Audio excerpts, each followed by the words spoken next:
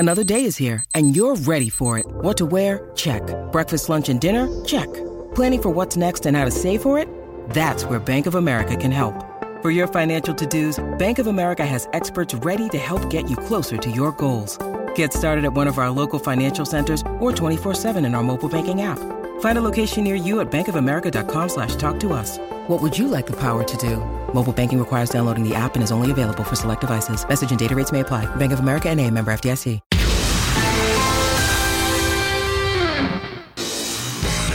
Welcome, everybody, into the ESPN FC studios for the latest edition of the show. Alongside Stuart Robson, Steve Nicol, I'm Sebastian Salazar. So glad to have you with us. We got lots to get to from all around Europe, but we got to start with the game that just ended here on ESPN Plus. Real Madrid playing to a 2-2 draw against Valencia. And we've got the video from a dramatic conclusion to the end of this game. It was 2-2 with just seconds left. And Jesus Gil Manzano, the center ref, blew his whistle shortly after Real Madrid seemed to have scored a goal, or at least during the play. So here's a look at it. We're past the 7 minutes of added time. Corner kick comes in from Modric. It goes out, and at this point you can see the referee right there in the middle of your screen seems to blow the whistle. Jude Bellingham gets what would have been a game winner, but it's been blown dead, and the Real Madrid players are absolutely furious. Robbo, just your reaction to this.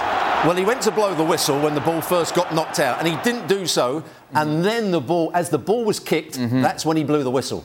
And then 2 seconds later, or a second later, the ball's in the back of the net, and obviously the players are upset. The Real Madrid players are upset.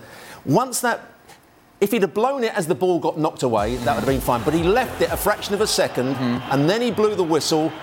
Watch him again here. He goes to blow the whistle. It's like a pump fake. On this point here. He doesn't blow the whistle because we saw it on the close motion. He then blows it there as the ball's being played into the box. He shouldn't do that. The ball should be allowed to be played into the box, and a goal should have stood. But he blew the whistle as the cross was played in. Stevie? Absolutely horrible refereeing.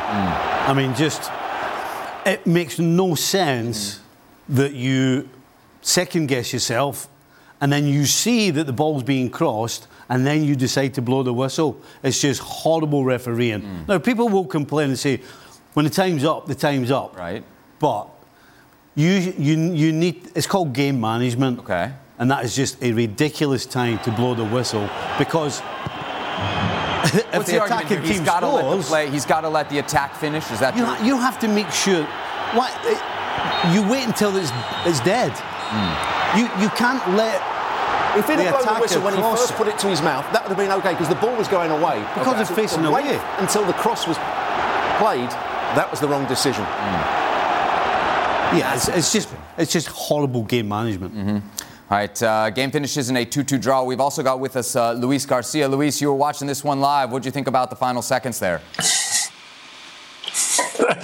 It's a very bad timing. You know what? I think that he got it in his head that in the first 45 minutes, in the last second of the first 45 minutes, Valencia was attacking. They were inside the box, and he whistled. And the Valencia players were complaining. So I think that when he saw the ball going out of there and he was going to whistle in that last minute, he had that in his head. And he thought, if in the first 45 I didn't allow it, I'm not going to do it. But in that moment that he was thinking, 1-2 seconds, and the ball started flying into the box, and he started whistling the end of the game. Of course, he decided just before that Bellingham hit or headed the ball into the net. So, of course, it's not allowed the goal. But definitely, it's a very bad timing for the whistle. As for the rest of the game, here you see the final stats of the 2-2 draw. Hugo Duro and Yaremchuk scoring 3 minutes apart in that first half for Valencia. Vinicius Jr.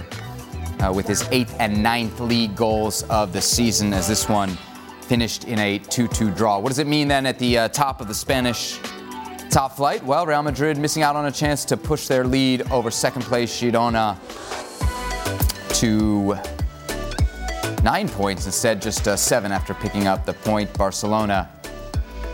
I mean, so many places we could start. I think just generally, Real Madrid dropped points here, right? And it was a bit of a disappointing performance, especially in that first half. I think they went out in the first half and they played with 2 wide players. They didn't play with a centre forward, and Bellingham was sitting deeper.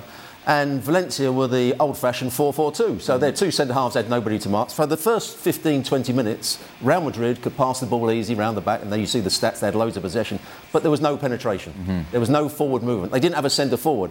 And eventually Valencia thought, hang on, we can go and press the ball a little bit higher up the field. We can corner Real Madrid, we can win the ball back and cause one or two problems. And Real Madrid started to make mistakes. They didn't have an answer to it. They didn't change it until they started the second half, when they got Vinicius Junior and Rodrigo to play much narrower. Sometimes Bellingham went out to the left-hand side. So they did have players playing through the middle. So that's what changed, and that's why they were more effective in the second half. What was your prediction, Robbo, in the pregame show? Remind me again. I thought Real Madrid would win 2-1. Okay, you had Real Madrid winning. You know who picked a draw? I think Luis Garcia. Luis Garcia picked a draw. Luis, why did Real Madrid struggle so much? Well, I think that Robo mentioned a few of the good things why Real Madrid once again did just enough, and today they just got short. We've seen Real Madrid 1-0 against Valencia, 1-1 against Rayo Vallecano, 1-0 against Leipzig. And in the past 2-3 months, it's been like this every single weekend. Because the amount of the rotation, players injury, and of course the talent that this team is got, they play, and in the end they manage to get the result. But today, against a team that is very well organized, once again Rubén Baraja has done an amazing job with this Valencia. It just got short in the second half. Again, more intensity, bringing fresh legs, bringing more players into the center, trying to create a little bit more danger. But it wasn't enough because Valencia I think they conceded only 6 goals in the season. So that showed that this team, it was ready to fight against Real Madrid. It's true that Valencia knew that making quick transition, they will have their option, they will have opportunities. And the Real Madrid, when they have Tchouaméni and Rudiger at the back, they struggle on the build-up. They cover the area of Toni Kroos that today was disappear, because there was always a player on him, because he's the player who can manage, who can keep the tempo, who can really make the rest of the players play. And in the end, Real Madrid, they managed to get that result with another goal and get the equalizer. But I thought that Valencia was going to keep that momentum and stay with the 2-1 to Real Madrid. I think they got just too short, and that's what they're going to feel in the next games, because against Leipzig, it's going to be very similar. This is one of those strange results that, even though you're sitting top of the league and you drop points, normally the question is, oh, you're dropping points and we can't afford... This won't feel like that. Why? Because of the way the game ended. They will feel as though they've had 2 points ripped from the grasp. And so they'll be galvanised by the fact... Really? Aye. Mm-hmm. Nobody at Real Madrid is going to be looking at the table going, we've dropped points, oh my goodness, we can't afford to drop any more. Which, of course, they can't. But the whole psychology of certainly going into the Leipzig game, they will go into this next game on a high. It won't affect the Leipzig game, but remember, Bellingham will be suspended after. Yeah, and I mean, beyond the final result, I get it in the end of the game, but the 90 minutes, that doesn't concern you at all from a Real Madrid kind of title pursuit perspective? I know they've got a cushion. Not the title pursuit. How they performed would worry me, and that they went about it in the wrong manner, and how they started the game so slowly, and they wanted to calm the crowd down, but they didn't then pick it up when things started to get a bit feisty. Mm-hmm. And that's what they had to do much earlier in the game than wait till the second half to play better. What did you make of Bellingham today? He looked slightly off the pace today. He made one good run in the first half when Vinicius Junior, I think, played it with the outside of his boot. He got him behind. He didn't look quite so sharp in possession. He didn't make so many forward runs. He looked a little bit off the pace, I would say. Mm-hmm. Yeah. Vinicius Junior, the subject of conversation before the game, and he gets the 2 goals. He's the difference there for Real Madrid. He bails them out. In the right place at the right time. I think he was better in the second half because he played narrower. In the first half, he was up 1v1 against Fouquet, who did well against him. But he also didn't have anybody to play off of. So when you're playing as a wide player, you want to go past people, but you also want to be able to play 1-2s off the front player. There was no one for him to play 1-2s off or link up with. So that was the problem in the first half. Luis, Vinicius with a brace today. What did you make of his performance? Well, I think that he was okay. Definitely trying to be a danger in the left side. It's true that sometimes he were far away from the danger zone, that is when he's closer to the box. But today was right when he has to be at the right time, because in that first goal, he smelled that the ball was going to bounce around that area. In the second one, he was at that space that we normally don't see him. We see him normally very tight, close to the line, trying to make 1v1 situation and assisting players.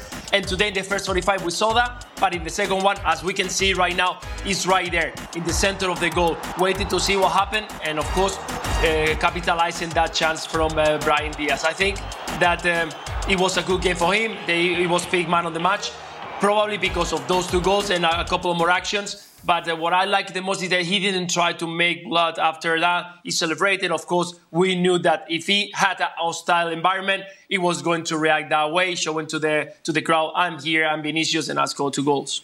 He really is kind of their main scoring threat at the moment, isn't he?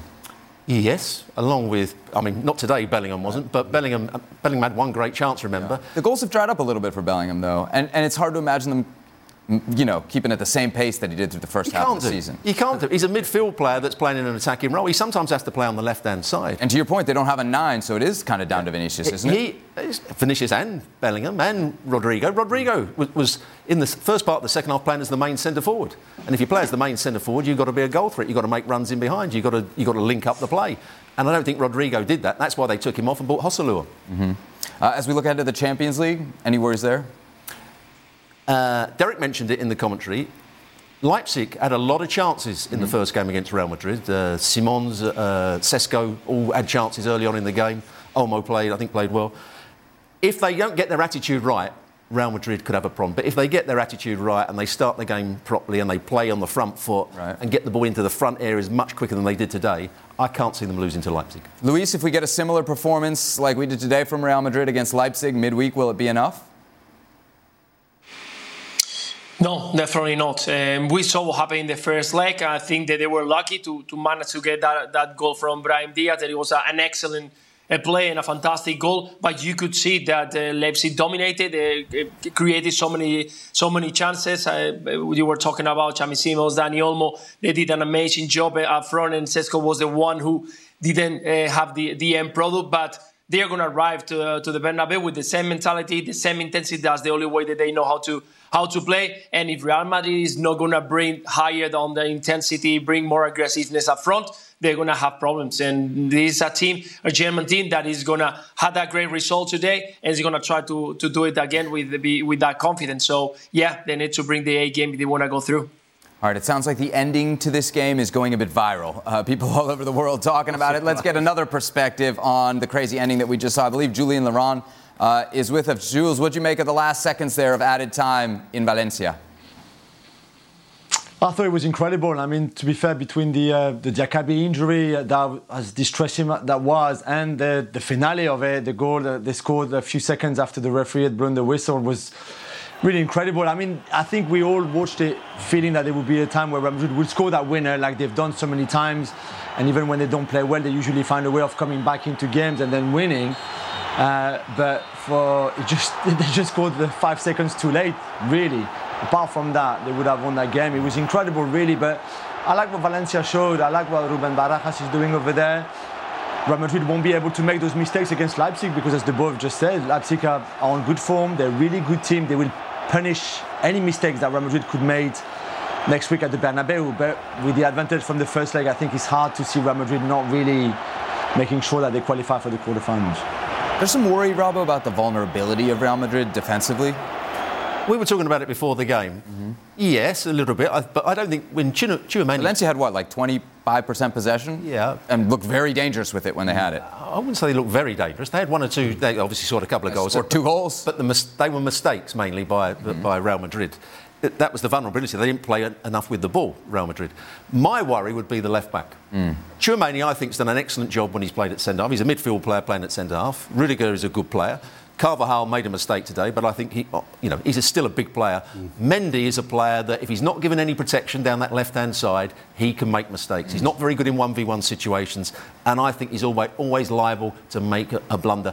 And the same with Fran Garcia. I don't think Fran Garcia is quite powerful enough defensively. So Real Madrid then, at the end of the day, go away. They get a point. It pushes their lead to 7 points. Atop the table over Girona, who are in action tomorrow. That game kicks off at 12:30 p.m. Eastern Time. Girona away to Mallorca. And then Barcelona, who are also chasing the league leaders, are away to Athletic Club. Coverage starts 2:30 p.m. Eastern Time on ESPN+. We'll have plenty more on that Real Madrid-Valencia match later in the show. Sid Lowe working on some post-match interviews as we speak. Haaland, De Bruyne, Stevie and Shepherd, Spy, Xhaka and Naps, all great teammates. But what's the perfect teammate for growing your business? Well, that's Shopify.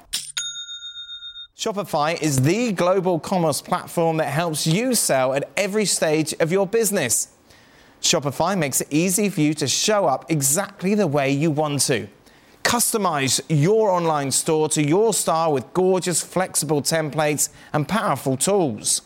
And sell more with less effort thanks to Shopify Magic, your AI-powered all-star. Plus, Shopify's extensive help resources are there to support your success every step of the way. Because businesses that grow, grow with Shopify. Sign up for a $1 per month trial period at shopify.com/FC. That's all lowercase. Go to shopify.com/FC now to grow your business no matter what stage you're in. Shopify.com/FC. We're driven by the search for better, but when it comes to hiring, the best way to search for a candidate isn't to search at all. Don't search, match with Indeed. If you need to hire, you need Indeed. Indeed is your matching and hiring platform with over 350 million global monthly visitors according to Indeed data, and a matching engine that helps you find quality candidates fast. Ditch the busy work. Use Indeed for scheduling, screening and messaging so you can connect with candidates faster. Join more than 3.5 million businesses worldwide that use Indeed to hire great talent fast. And listeners of this show will get a $75 sponsored job credit to get your jobs more visibility at Indeed.com/FC. Just go to Indeed.com/FC right now and support our show by saying you heard about Indeed on the podcast. Indeed.com/FC, terms and conditions apply. Need to hire? You need Indeed. Let's go from Spain to England, the Premier League. Nottingham Forest taking on Liverpool. We're cutting straight to the important part of this one. Final minutes of stoppage time here. Forest can't clear, and eventually ball's going to find its way into Darwin Núñez, and there it is, the game winner in the 9th minute of added time when we actually only started with 8. Stevie, you must have been going wild. Well, I had 0-0 in my head. Liverpool from the first whistle almost to the last, just as much possession as they had. They created a couple of, if I'm pushing it, I would say half chances. But quite frankly, they didn't create. And so to get the win with the last touch of the game pretty much is huge. But Forest have got to look at themselves. They had 2 opportunities to clear the ball, didn't take them, and the ball ends up in the back of the net. So here's what it means for the top half of the Premier League table. Then a 4-point lead for Liverpool over Manchester City ahead of tomorrow's Manchester derby. Luis, Frank Leboeuf, and Julien Laurent all with us now. Good to have you, boys. Liverpool, Robbo, this morning, what'd you make of them? They didn't play at their very best. Forest had a couple of chances, 1v1. The goalkeeper made another couple of good saves. They were still the better team by quite some way. But I saw Forest play against Manchester United. It was a very similar game where Manchester United had a lot of the ball. Liverpool had a lot of the ball today without creating those really clear-cut chances. But McAllister, I thought, was excellent again today, and it was him that provided the cross for the goal. Good ball into the box. Of course, the referee could have blown the whistle as it went out to McAllister. Well, if he'd been Spanish, he probably would have done. But it's a good header. Núñez changed the game when he came on. I thought he looked more powerful. He ran in behind. He went down the sides of defenders. They need him at centre forward more often than not. When you're able to bring on a Núñez and a Szoboszlai, it completely changes the game. We shouldn't be really surprised, right? Because they create different problems for any defence, never mind Nottingham Forest. And as Robbo said, as good as Liverpool were with the ball and they passed it around, you know there's a reason why the strikers get paid a lot more than everybody else, because of what they do in the final third, and that's why we win the game. 70% possession in this game for Liverpool, just 2 shots on target. Luis, what'd you make of their performance? Yeah, exactly. The guys are totally right. 22 attempts, only 2 shots on target. In the last third, you could see that difference where is Salah, where is Jota, where is Núñez. These are players who can capitalize on any single chance. And when you have some other players who have to work out or they play in different positions, we see Harvey Elliott is more a midfielder than as a winger. Gakpo today struggled so much. We saw him a couple of times into the middle, rushing things up. I think they didn't have the composure that he's done in other times. And you could see that with the young players, he played once again with Bobby Clark. I think he did a good job. But it still needs some players who can give that extra. And what you were talking about, Szoboszlai, he's a player who, when he's on the ball, there can give you an assist, can give you a pass, can strike the ball from long distance. And this make the opponent try to feel the danger and open up a little bit more. It's true. Once again, Liverpool were a little bit lucky. I think Gallagher did a fantastic job when he was needed. But in the end, you could see that Liverpool was going to find a way. Dance arrived once again, the 18 years old, in the second half, creating a few distractions into the last third and a couple of good passes, but it was Darwin who made a fantastic header to get the 3 points. I think well deserved for Liverpool, because in the end they had the desire from the first minute to try to create something. Luis, what did you celebrate more, Liverpool's goal or the fact that Real Madrid had one chalked off late? Be honest. I'm going to be honest, and I'm going to tell you, with Liverpool, my wife was sleeping, so I couldn't shout much. He was having a nap. But with Atletico de Madrid, I was watching it with my son, and we made a couple of jumps. So I will say with Valencia scoring the first goal. Frank, should we be focused on how Liverpool got the job done today, or the fact that with a bunch of academy guys in the lineup, they were able to win away from home?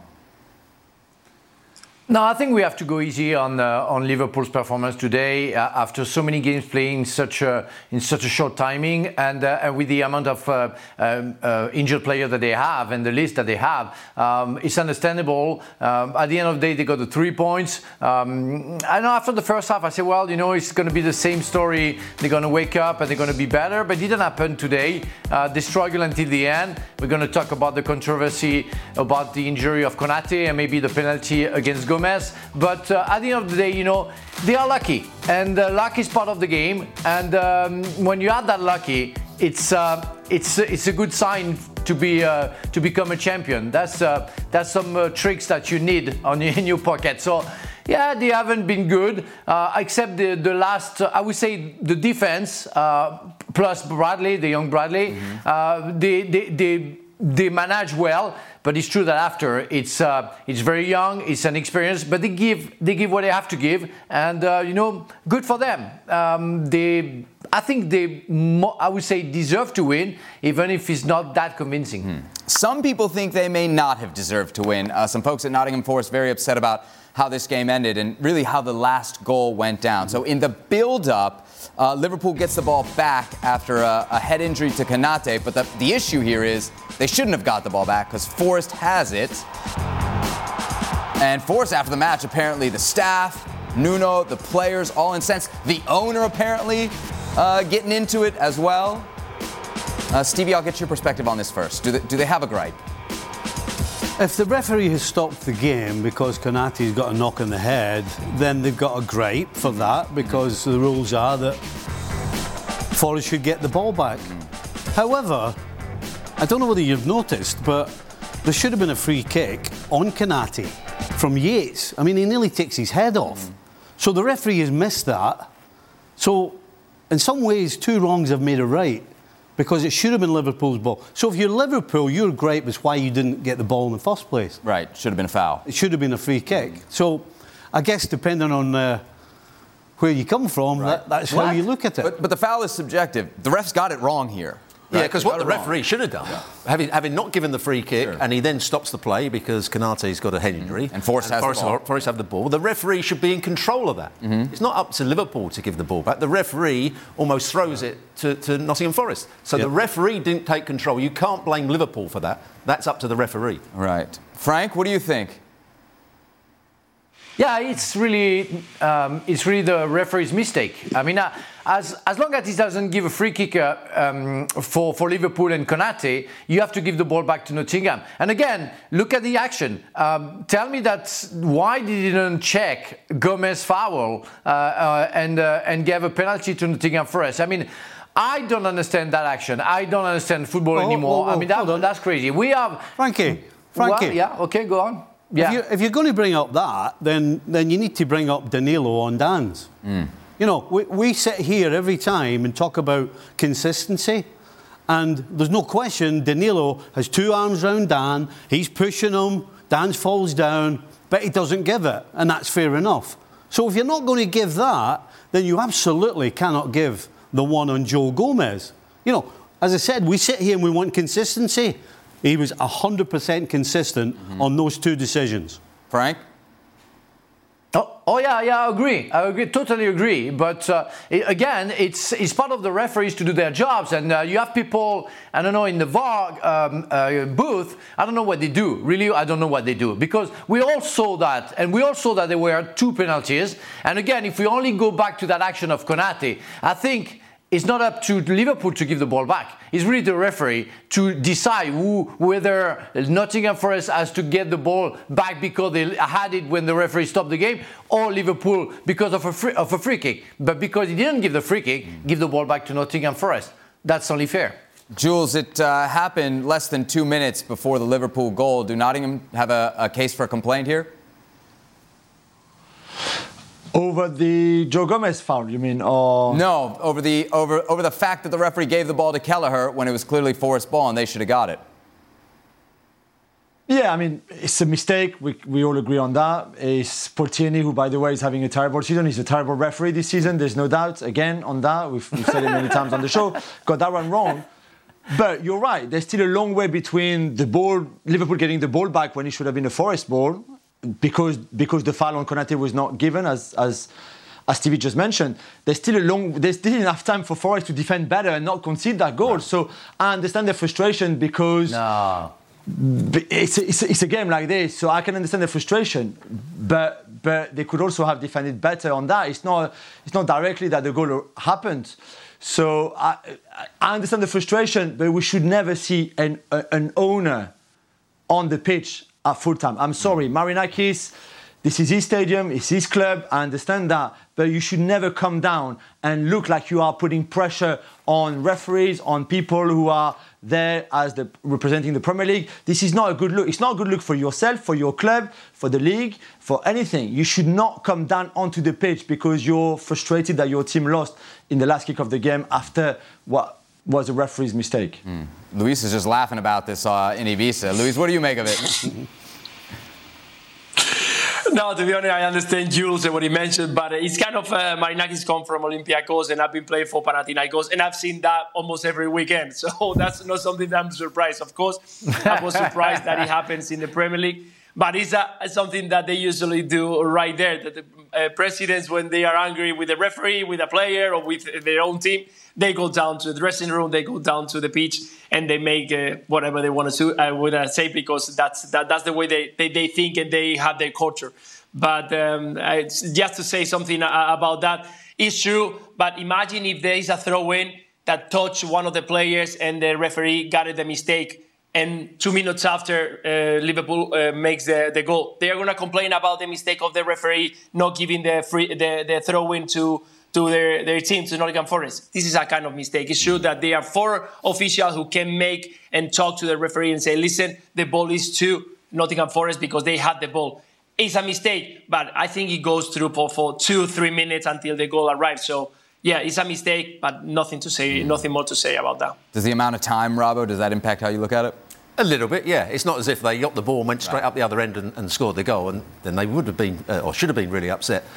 But it wasn't so long ago we were talking about more respect for referees, and they shouldn't have players all around the referee, coaches coming on the field, a chairman now coming down from the stands. I think it's got worse. Really? It's certainly got worse. There's been no respect for referees. They make mistakes, and we all have a go at them.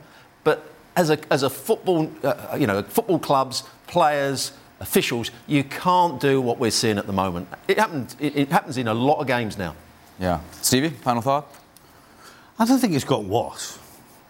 I'd certainly hope that Well, you usually go home as soon as the final whistle goes. I'm still there commentating. Yeah, I think absolutely 100% the chairman and the owner has to get some sort of fine or ban or whatever it is, because that cannot happen. It's one thing for coaching staff and players to complain, and I understand that you shouldn't be doing it, but for the owner to be coming down, no, they got to clamp down on that right now.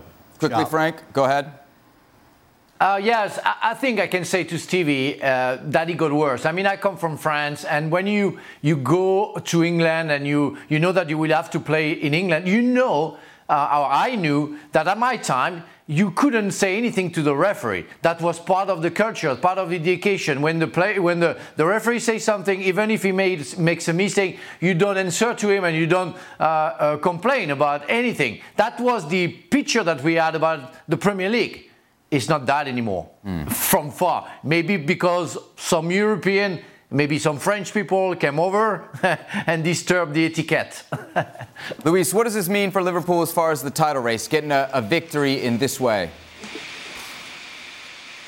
No, it's another boost. It's to keep the momentum. I think it was very important just to keep at the top of the table, show that even in the worst moment of injuries, not having all the players ready to get a consistent win once again, and to keep that. Not only because now it's coming the Europa League, they're going to need their best, they're going to need to continue rotating, and they manage to keep on going. I think the momentum is fantastic, the confidence on the players. They believe, because it's not the first time that this Liverpool side score a goal in the last 10 or in the last 5 minutes. So that shows that in the end, everyone has to be ready for when Liverpool plays against you, for give the 100% from the first minute until the 96, because Liverpool is going to continue drilling until they find the way of the net. So, yeah, big 3 points for Liverpool to maintain the momentum. If you want to take this a certain way, you can say that Liverpool now can go to Man City and get beat and still be sitting top of the Premier League. That certainly won't be the messaging, the difference, right? That's the difference between Liverpool winning today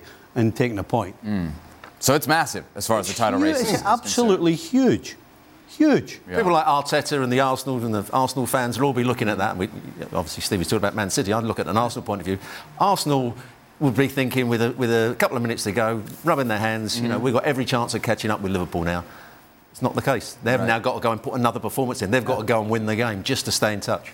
Does it bother you at all that Liverpool are kind of just getting it over the line while Arsenal are just ripping people apart? City are capable of putting up 5. Couldn't care less. It's not about playing now. It's not about style. It's not about patterns of play. It's not about all the lovely passing from the back. But compared to the teams that you're fighting for that title, it is. I couldn't care less if, whether it's Kelleher or Alisson in goal, every time he takes a goal kick or gets the ball, if he kicks it 70 yards down the field and Liverpool win 1-0 with a flick on, I couldn't care less.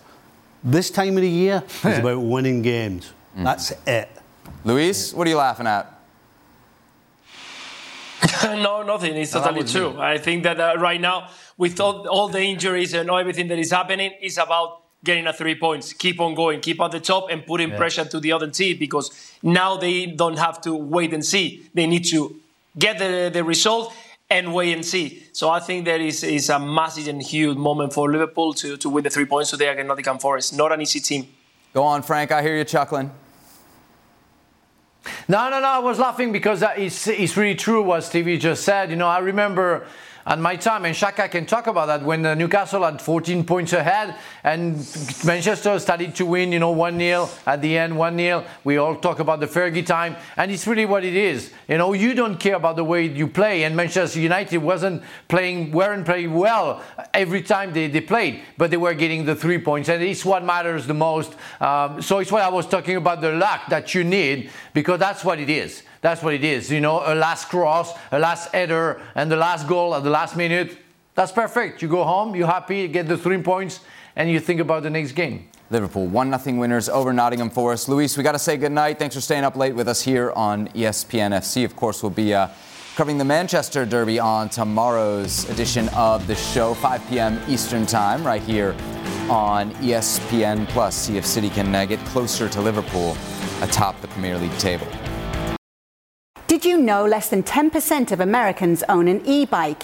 Here's why that should change. Studies show e-bike owners actually end up exercising more, plus getting outside more. If you're looking for a balanced lifestyle and everyday adventures, you need to check out Lectric e-bikes. They are the #1 selling e-bike brand in America.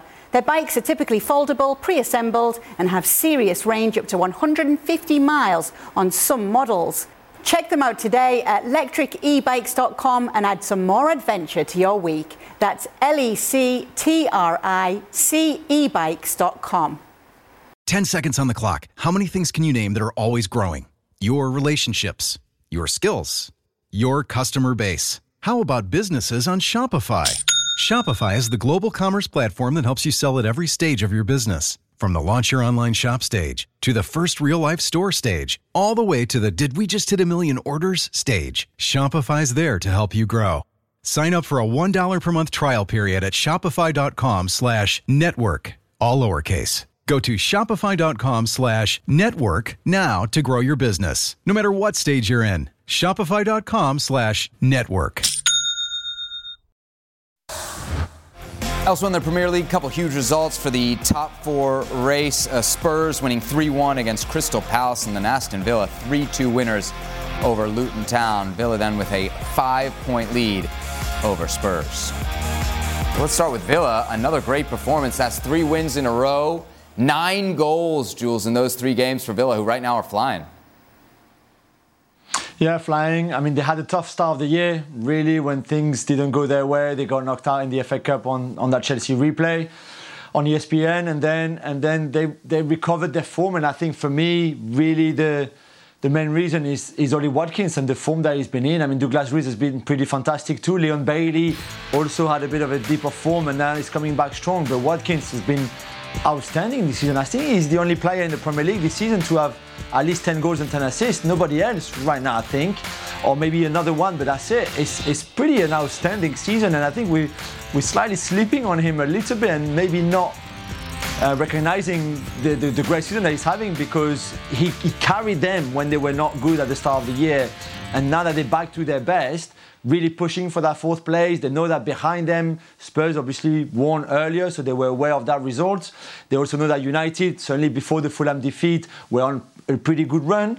So they know they need to keep winning to secure that 4th place. It won't be easy. They will feel the pressure behind them. But as long as Watkins keeps scoring, then they will be in a great position. What do you make of this Villa team in their pursuit of 4th? I think if you're Emery, you're asking yourself what happened to the start of the second half. Because at half-time, this game was done and dusted. But can't Luton do that to, like, a lot of people? Yeah, but the one thing with Luton, the only thing, or generally the only thing you have to do with them, is you have to match the desire and the physicality. Because the majority of teams in the Premier League, man for man, are better. They're just better players. But if you don't match the physicality and the desire, then what happened in the second half can happen to you easily. But again, you've got to give them credit, because at 2-2, there only looked like one winner, but yet Villa just found it from somewhere and came back. Some great substitutions from Emery, bringing Digne on, and he gets the goal. So yeah, I think Villa are a more rounded side, and that's probably why I would say for the 4th spot, they're favourites over Tottenham for me. You agree with that, Robbo? Yes, today was a good performance in the first half. They did everything you have to do against Aston Villa. The movement was good. We saw that when Man City played against Luton. If you've got good movement and good positional rotation and you do things at pace, you cause them problems. At the start of the second half, they started to pass it slowly and not work so hard off the ball and found themselves in trouble. But I think they're a better team than Tottenham at the moment. What about Spurs today, though? Pretty impressive comeback. Impressive comeback, but for long periods of the game against what I would say is a fairly weak Premier League team, Crystal Palace at the moment. They had so much of possession, but didn't really create that many chances. The final pass wasn't quite there. Kulusevski, who I really like as a player, kept on giving the ball away in the top third of the field. They just didn't make things happen. And I think they were fairly fortunate that they got the goal through a mistake by Crystal Palace to get themselves level, and the crowd got behind them. They scored the next 2 goals. Spurs are going to struggle to win consistently, I think. Jules, right now on the table, it's Villa, Spurs, Manchester United. Do you think it'll be that way when the season ends? Yeah, I think so. I would say that right now. I mean, I think Spurs still have to play the top 3. United as well, by the way. So they will keep dropping points. And I think Aston Villa, who, by the way, are still the only team of the 3 in Europe, by the way. So they will have, we don't know how long that will last for, but they will have to play Thursday, Sunday, certainly for the next 2 weeks, which is not going to be easy, having those 4 games when the others will only have 1 game per week in the weekend, so the whole week to prepare and to rest and etc. So that might make a difference at some point, but I still think Villa, for the form that they've had for most of the season, especially at home, for the consistency that they've had at time, and I know Stevie is right today about the first half and the second half being very different, and they could have dropped some points very, very in a silly way. I still fancy Villa to stay in that 4th place. Brentford and Chelsea playing to a 2-2 draw on Saturday in a match that Brentford led until the 83rd minute. That's when Axel Disasi found the equalizer to make it 2-2. Nico Jackson scoring the opener for Chelsea in the 35th minute to put them up 1-0. What does it mean for the bottom half of the Premier League table? Well, Chelsea there in 11th. And as for Brentford, they're 15th right now, 6 points clear of the drop zone. Frank Leboeuf is back with us. This was just about standard for what we've seen all year from Chelsea, wasn't it, Frank? It was, Seb, and again, you have some hopes. You see some stuff that you say, okay, it's getting better. They're more consistent, and second half, they lose it. And you don't know why, And inconsistency, it was, I think, is the conclusion of that game for both teams, I have to say, to be fair, because Brentford barely existed for most of the game, but sometimes reacted, and the second half reacted enough to disturb Chelsea and score goals. But we can see some good things from the two clubs, especially Chelsea. Jackson scored a very good header, very nice header, but he had like 5 minutes before a big chance and easy way to score a goal. We see Palmer as well, second half, very disappointed by the chance that he missed. But at the same time, sometimes you see silly mistakes, and there is a reason why Chelsea is 11th. And today was, in fact, the explanation of why they're 11th. They can go for good and sometimes for the worst. And is this why they are in the middle of the table? Jules, Pochettino, after the match, was talking about effort, which, to be fair, he's always seemingly talking about effort when things go bad at Chelsea. It sounds like, from what we saw on the TV in this game, the fans are starting to get fed up with it. Is that fair? I don't think they start, Sebi. I think he's been going on for a while. When things are not going well, they sing Abramovich's name, they sing Mourinho's name. And I don't know if it's a direct go at Pochettino and if it's a direct manifestation in a way of the fact that they're unhappy with him, that they don't like him or anything like that. I just think it's a way of showing that they're just not happy with everything at the club right now. What's on the pitch, what's off the pitch. And yet the previous owner had far more success than the current one, and which we kind of know. This is not a secret. I think they're also probably fed up by the inconsistency that we've mentioned so many times on the show, being capable of 30 really good minutes today in the first half, and then in the second half, almost like not turning up. It's almost like if they stayed in the dressing room and they send another team that was not ready for what Brentford would do, which we all knew. At halftime, we all knew that Brentford would come back out in the second half and play with far more urgency, intensity, be more aggressive, playing the long balls, winning the second. We knew it because this is how they play, and they didn't do it in the first half. They were never going to be as bad in the second half that they were in the first half. They were always going to improve a bit, just simply with commitment, and Chelsea were not ready. And again, I just don't understand. We know this is a team with no certainties. They have no margin. They're just because this is a summary of their season, like we've been saying. But to not be ready after the break of what could come at you after you've been so comfortable in the first half is just beyond me. I can't comprehend. I just don't know what Pochettino says to the players at half time. Because he should have said to them, listen, in the second half, they're going to come back. They're in their own stadium. They're going to come back and come at you and go and be hard. So you'd have to respond. Instead, Chelsea just fell apart. Jules uses the word inconsistency, right? I mean, that's what you hear all the time with Chelsea. When a team is inconsistent in this way, is it more on the players or is it more on the manager? Well, it has to come down to the manager as well. The players are also inconsistent. If you pick somebody like Mudryk, he's an example of a Chelsea player that's inconsistent. He's got great pace, he can go past people, but when you watch him play, he's more likely to make mistakes. And you could say that about a lot of the Chelsea players. He seems more settled on his formation now, with that midfield three playing more often than not. Chilwell at left wing back and Gusto at right wing back. That sounds like progress. There is some sort of progress in terms of consistency of selection. And he obviously fancies Jackson rather than Nkunku, who's not fully fit at the moment. And Palmer's playing in one of those forward roles. He left Sterling out the side today and came on and did OK for the last 15 minutes. But Jules is right. They are inconsistent, both with their effort and their performances.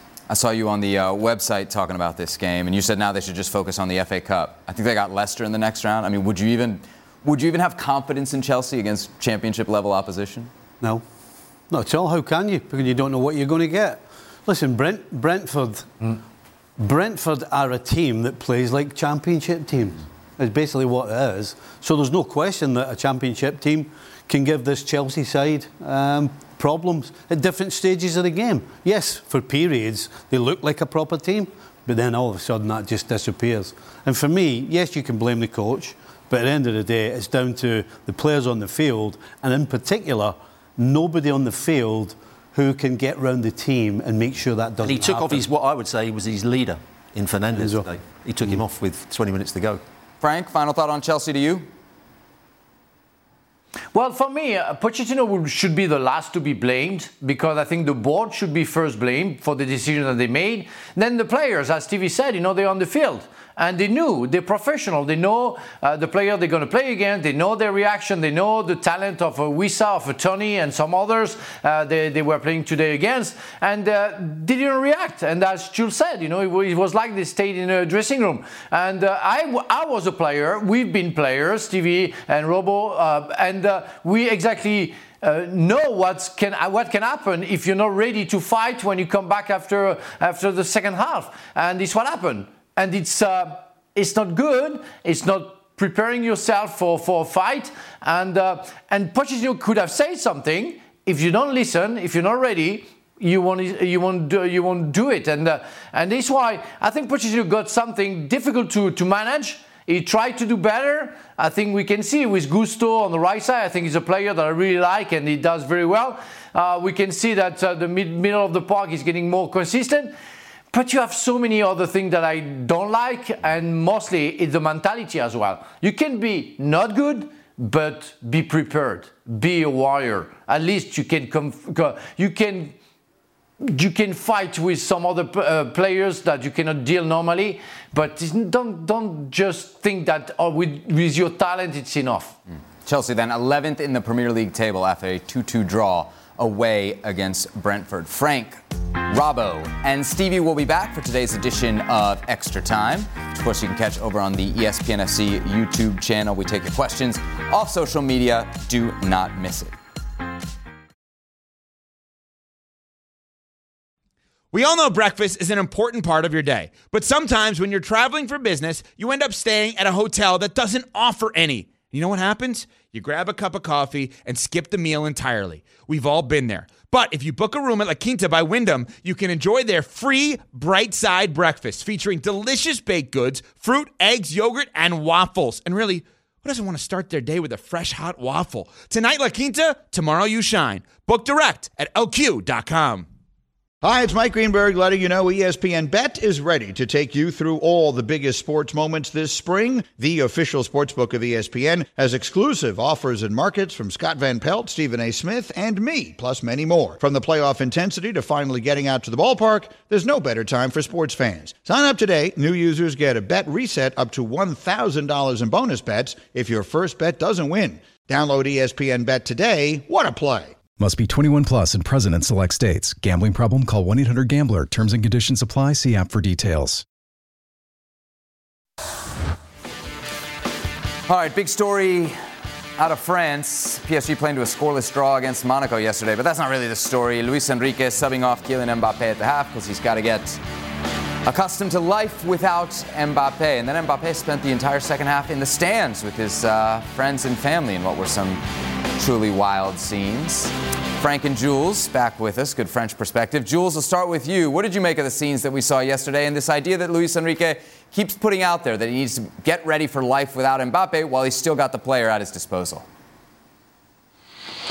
I have to be honest, I find it a bit strange that Luis Enrique does that. He's his best player.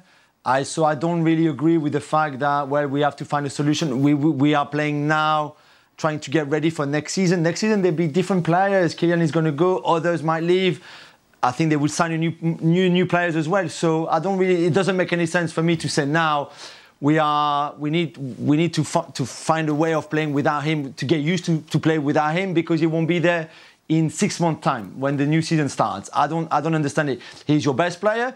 You can find that he's not playing well. Okay, take him off. Why not? But halftime yesterday, 65th minute last weekend, on the bench the weekend before. Since he announced that he was leaving, it looks to me like a punishment.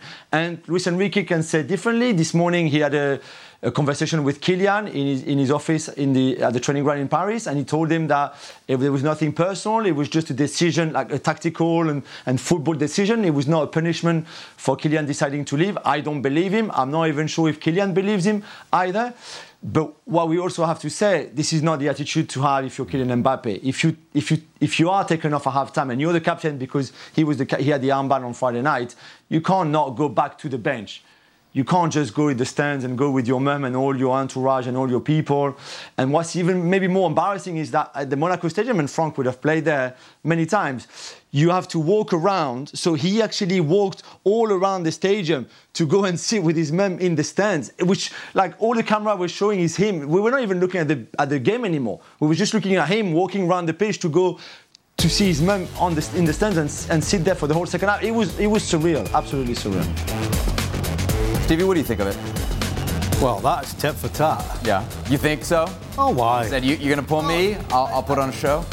Honestly, as a former coach, I certainly don't have anywhere near the experience or certainly experience at the top level that Luis Enrique has. But for him to be doing this right now makes absolutely no sense to anybody. I don't understand why you would even think about it. All the reasons Joel said, this has to be some power trip because it's not doing the rest of the players any good. It's not doing upstairs any good. You think he's trying to win over the rest of the dressing room because Mbappe's on his way out, or what? What do you think he's trying to achieve? No, the best way to win the dressing room is by winning games and making good decisions. Surely to win a game, you put your best players on the field. So why are you taking this guy off? This smells of somebody just trying to flex their muscles for no apparent reason, because there's no good reason for it. You've been a coach, Robbo. What do you make of it? The only reason you would take your best player off at the times that Jules said is if he wasn't trying. You felt as though he's not trying anymore. He's saving himself for Real Madrid, so he doesn't want to get injured, so he's going half-hearted into games. He's not playing at full pelt, and that looks bad on him and the coach. Otherwise than that, you've got to keep him on the field. He's your best player, and all you're going to do is cause problems for yourself. Frank, yesterday's show, you said you didn't think that, or you said that if this was punishment, that Luis Enrique would never admit to it, right? Do you think it is punishment? I wouldn't say that. I don't really know. I think it would have been an easy excuse for him to find. He's just say, I want Kylian to rest because we have a Champions League game. And it would have been fair enough, to understand why that decision was made. But I'm with all the guys, it doesn't make any sense. And I find the behavior of Kylian not very nice, not appointed to what he stands and the level he is. And he should have gone on the bench with the others. And it's not holidays. It's not because you're going to go to Monaco, your former club, that you're allowed to do whatever you want and be like at home and do whatever you want. No, you should have stuck to the players and go to the bench and stay with the group and the squad. That's not nice from Kylian, but that's not nice from Luis Enrique. That decision doesn't make any sense. Really, it surprised everybody, and of course all the medias. And I was watching the game on the French television. They didn't talk about the game anymore. They just wonder for 45 minutes why Mbappe was out. And we don't have the real explanation. I think it's just because Luis Enrique is fed up with Mbappe. For me, that's the only reason. Jules, last word on this to you. How do you think this is going to play out over the next couple months? That's what I was going to say, Sebi. It's all about Tuesday night. And that Real Sociedad second leg game in the Champions League, they have that advantage from the first leg, the 2-0 up, of course. But with them, as we know and as we've seen through the years, you have no guarantee whatsoever. So let's see. And if again this happens, he takes him off early, something happens, he doesn't start him, whatever, and they get knocked out. I mean, I hope Luis Enrique will be solid in the explanation, because then it will backfire massively on him. So Tuesday, and they cleared the air this morning. We said they had a meeting, they had a discussion, and they cleared the air, fine, but it's all about Tuesday now. And if Tuesday doesn't go well, then I think Luis Enrique will have a lot to answer for. All right. Well, Kylian Mbappe's next stop, of course, is going to be Real Madrid. Let's reset things and visit the controversial ending to the Real Madrid-Valencia game, which just went final a little bit ago here on ESPN+. It was 2-2. End of added time. Jesus Gil Manzano, the center ref, blows his whistle here with the ball in the air. Jude Bellingham heads home what he thinks is a game winner, but the game's over. Absolute madness at Mestalla, and there you see the scenes. Jude Bellingham would actually get a red card in the chaotic aftermath of this match as we get another look at it. Ball hung up in the air there. Bellingham heads home, but you can see on the right side of your screen there, the center referee had blown his whistle, despite all the protests from the Real Madrid players. I believe we got Sid Lowe standing by at the Mestalla, where they have just turned the lights out on us. Sid, you witnessed it live, man. What did you make of it? Well, I'll be honest with you, what I made of it at first was I had no idea what on earth had just happened. And watching it unfold live was very striking, because I think there's a conceptual problem. And I think there was a conceptual problem at the end of the first half, which we discussed at half-time, which is the fact that stadium clocks don't show you which minute you're in. And I think that's really easily resolved, and so it drives me mad that they don't do it. And I think there's a conceptual problem that leads to part of the if you like, the confusion with the final goal. And that conceptual problem is, I see absolutely no justification or no reason whatsoever for a referee to feel the need to go up to all of the players and say, this is the last play, before it's the last play. No, when your time's up, blow your whistle. You're telling them it's the last play. Okay, so what you're essentially saying is, listen, you've got one more shot at this, and then it's done. And so in that sense, not allowing the goal to stand is, of course, the right decision. And not allowing the goal to stand is the right decision because, as you've said there, he blows the whistle before Bellingham makes the header. But watching it unfold live, as soon as that ball came out of the penalty area, at the side of the pitch, you're thinking, why hasn't he blown? Okay, he's allowing a second phase of this attack to happen. And so for it then to be blown is the thing. He's caused an absolute kind of chaotic scenes at the end in terms of the way that the players reacted. It's ended up with a Bellingham red card because it was just totally unnecessary to manage it in that way. Down the tunnel, by the way, confrontations between a couple of Real Madrid players and security staff. A Real Madrid player punching one of the TV backdrop boards. The players absolutely furious. Bellingham, of course, going off furious. Ancelotti post-game said, and I think this is going to be interesting to see how this plays out, and this is another thing that I think referees get wrong, personally. Ancelotti said post-game, Bellingham was sent off when he did not insult the referee. He did, though, use the F word twice. Now, because the referee hears that word, he assumes it's an insult and has no sense, because he doesn't speak English, of the context of it. So I think we've partly, in a way, seen a mess today that just kind of wasn't necessary. And I agree with Ancelotti, by the way. I think it's an extraordinary thing to happen. Ancelotti said it's never happened to him before. Never. Sid, do you expect Real Madrid to appeal then? Yes. Absolutely, I expect them to appeal. Something very similar happened around about a month ago with Mason Greenwood at Getafe.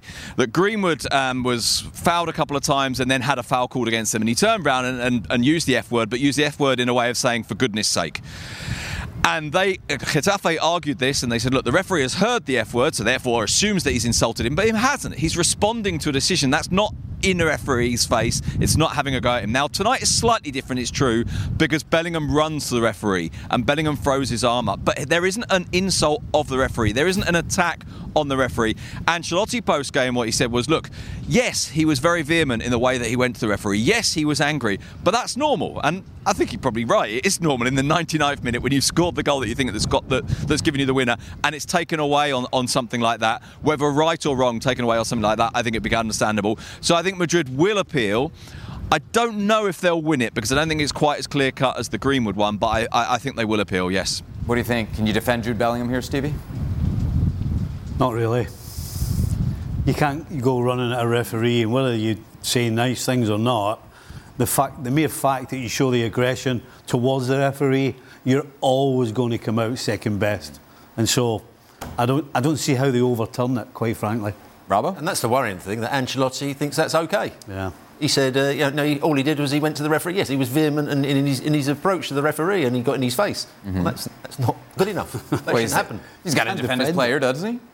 Yeah, of course he does. And that's fine, but don't expect anything, because there's not too many people outside of Real Madrid that will agree with what you're saying. Sid, anything else interesting come out of the post-match press conferences? I know you were at Ancelotti's. Anybody else?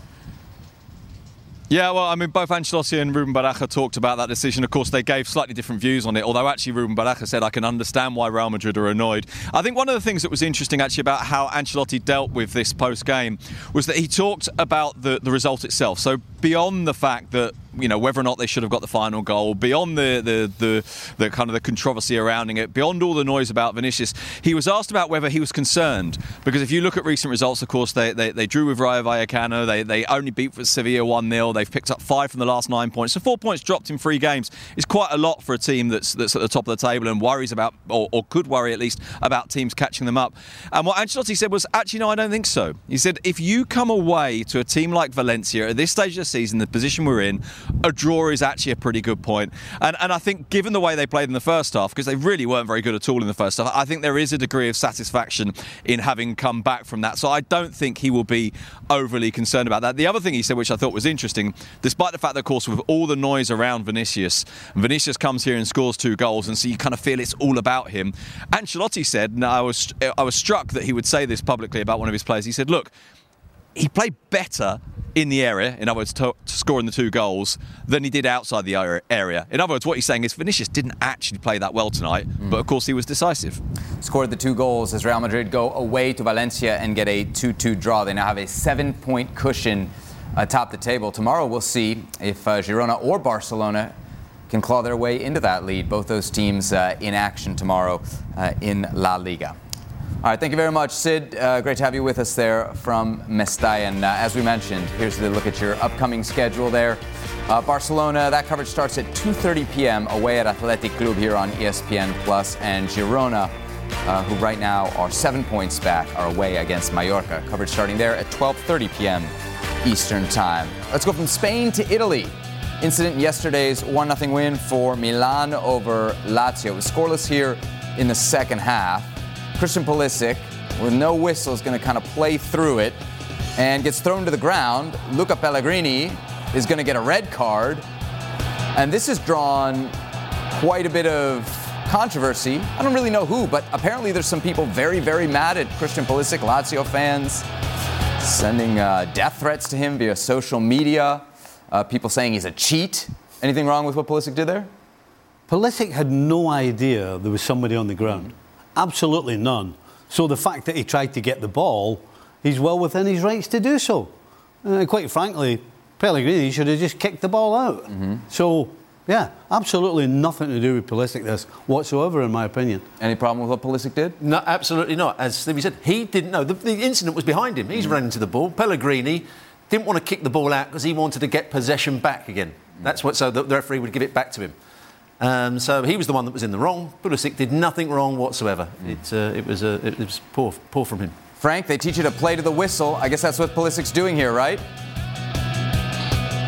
Yeah. I have no problem with Pulisic's behavior because we can see, he fights for the ball. We see the ref on the edge of the left of the screen, maybe whistling, but maybe Pulisic didn't hear. But it's true that Pellegrini should have kicked the ball away instead of waving and trying to stop Pulisic at first and then after putting him down. That's insane. And nowadays we can see players deciding before the referee when you have to stop the ball and when you have to kick the ball away and wait because there is somebody injured. No, I don't know, and we don't know if the referee whistled. For sure, Pulisic didn't hear and didn't see, and he had completely the right to carry on. And Pellegrini should have kicked the ball, and it would have been the end of the story. Jules, Stefano Pioli defended Pulisic after the match. In fact, the Italian press kind of kept going back at him. Eventually gets frustrated and kind of leaves the press conference. Who is actually mad about this?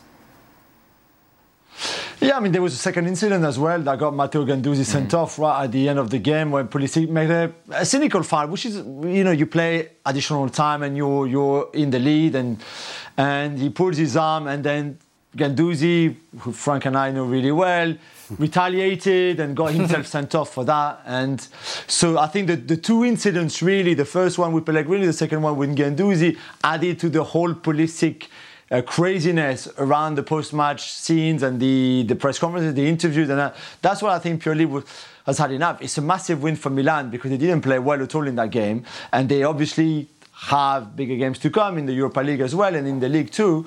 So for them to go and win it was very special, I think.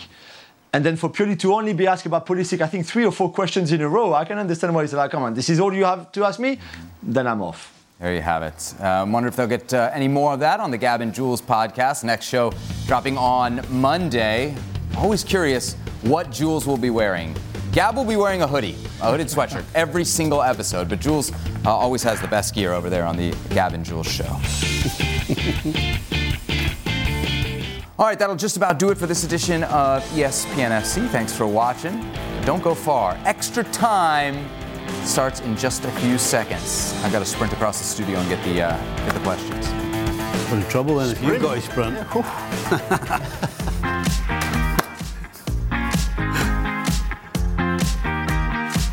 Come on then. What are you waiting for? I'm kidding. I don't have to sprint. I have them. You can just come to me on camera. Oh, did you just go that fast? I was just that fast. I thought I didn't have them. I have them here. Welcome into the ESPN FC studios for this edition of Extra Time. We got Robbo, Stevie, and Seb also joining us from afar. We've got Frank Leboeuf. Let's dive into these questions. Jack asks, Jack is a good friend of the program. Jack actually works on the program. Stevie said earlier that today's win over Forest is important because Liverpool will still be first in the league if they lose to City next week. I'm no expert, but does anyone want to check his math? No. On that. We don't check math here. Whoa there, Leslie. We don't. Whoa there, Leslie. You didn't get your math there, Leslie. I said your math from Don Hutchison? I said that Liverpool could lose to City and still be top of the league. Could. Thank you. Right. Okay. So, Jack, you know the rest of it. Yeah. Jack, take that. You know the rest of it. I said they could. Yes. What's the gap right now? 4? And it's 4, but it's 4, yeah. So you got a big tough game tomorrow, Man United. Ooh, shots fired there, Stevie. Maybe not. Natum's interior decorator. Would you guys have been as aggrieved as the Madrid players at the end of the game, where the ref seemed to have blown his whistle for full time a little bit earlier, especially since the last action would have given them a late winner? Frank, I don't know how much of your opinion we've gotten on this. What do you think? I would have been a Real Madrid player. I would have gone crazy because you feel, of course, so unfair. But in a neutral point of view, I have no problem whatsoever with the referee turning his back, thinking that the ball's going to go on the side, on the right side, and whistling for the end of the game. And I didn't do that. I have no problem. He made his decision. I understand that it can be a controversy, but that's what it is. And I have, again, no problem with the fact that he did that and that's the end of the game. What he should have done was blown the whistle, as Frank said, when the ball was going out towards the touchline. He went to blow it, then took it back out of his mouth, and then he blew it when the cross came in. That was the wrong time. I don't think you agree with that, Frankie, do you? No, well, you know what? I thought that he turned his back to the action and started the first one. He didn't and I think he has to whistle 3 times. We have to do it 3 times. Do you agree with me? Not anymore. Not anymore. But he didn't. Not anymore. But the first one. So we good. So the guy made so only one. So if he did on the cross, that's a terrible mistake. Yeah. That's if he did it just before, that's what he did. I have no problem. No, right. No, he did it on the cross, Frank. Okay. The first one. The first blow. Okay. So the guy is crazy. Quick change your mind from Frank there. Were you, Tom? Stevie. Well, let me just say this because I have to read it as it's written here. Steve, this comes from Steve Nichols' private chef. Stevie, if we beat City next week, do you think we will win the league? Obviously talking about Liverpool. Well, if you can go to City and win with the amount of injuries you have, then surely that's the litmus test, going to a place like City and winning. If you can do that... Do you think they will, though? No. Salah still got the hamstring? They've got too many injuries, you know, and they might have some guys back, but they won't have kicked the ball for 6 to 8 weeks.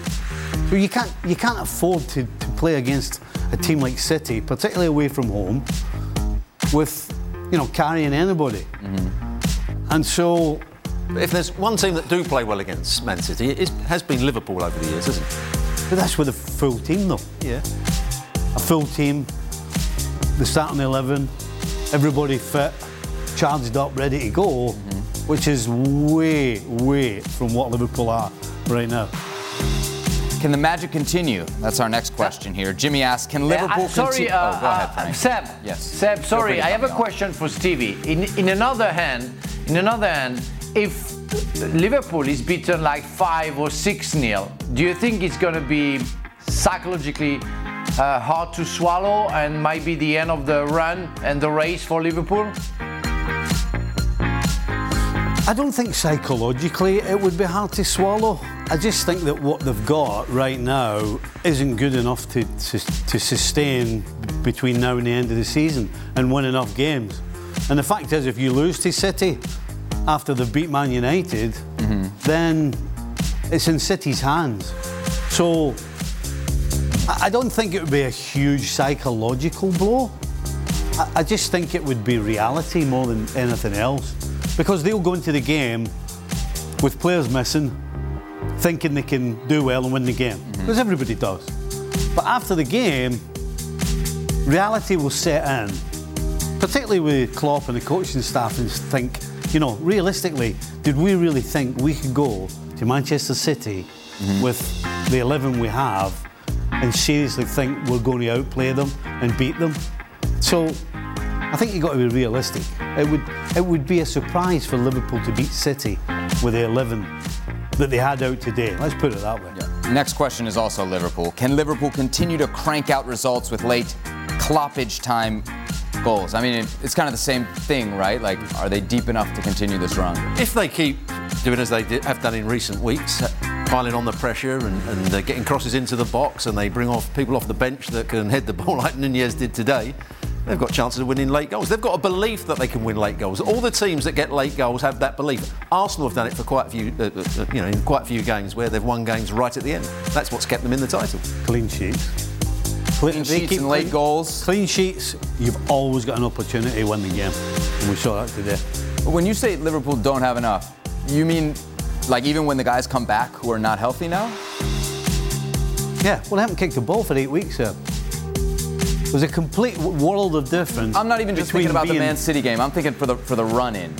Like when you say they don't have enough, well, the problem is when guys get healthy, that you do still not think they have enough. The problem is, if you lose to City, if they beat Man United tomorrow, which we expect them to, if you lose to City, you're behind the black ball. Right. Before you get everybody back fit. So, yeah, I wouldn't put your money on it if that's what happened. No, not even my money. Not even your though. Right. All right, Norwegian Racing Fish asks, luck always has a component for most winning sides. Another Liverpool question. Does it seem like Liverpool has enough luck to carry them to the title in spite of all their injuries? Frank, what do you think? Do you think Liverpool can kind of ride this the rest of the way? Or will the luck run out? Yes.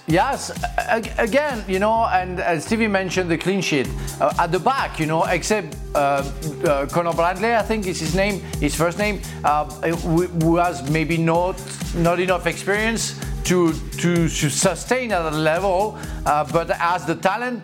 You know, they're very strong at the back, and if they can keep the clean sheet, everything can happen, and you can score goal at the last second. And if you are lucky enough, yeah, you can carry on hoping for the best and winning games like that. We mentioned that during the show. It's possible, and today, what they achieved today is the picture for me of a future winner of the Premier League. You need the luck. You need at a certain point a part of luck. Is it fair to say they're the least convincing right now of the title contenders? Is that fair? Yeah, 100%. Yeah. Both the other teams have pretty much got the first 11. Liverpool's got half of an 11. So, yeah, clearly. You agree? Yeah, Liverpool are doing well, and Frank says with a little bit of luck as well, but they're doing well to stay top of the table. And they did that in the Carabao Cup as well. Everybody thought that Chelsea were going to go and win the game, and it sums up both clubs. Liverpool stuck in it, as they've done in the league. Chelsea were caught floundering at the end.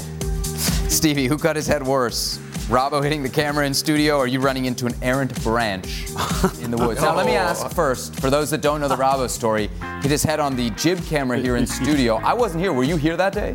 Did you witness it? No. I didn't witness that, no. So how bad was that first, so we just have an idea of how bad that was? So the problem was I was in a rush. So I had to get back to Boston Airport 2 hours after the end of the show. Oh, okay. So as I came in, I hit my head on the jib, and I thought, oh, that's a bit... And then suddenly the blood was pouring down.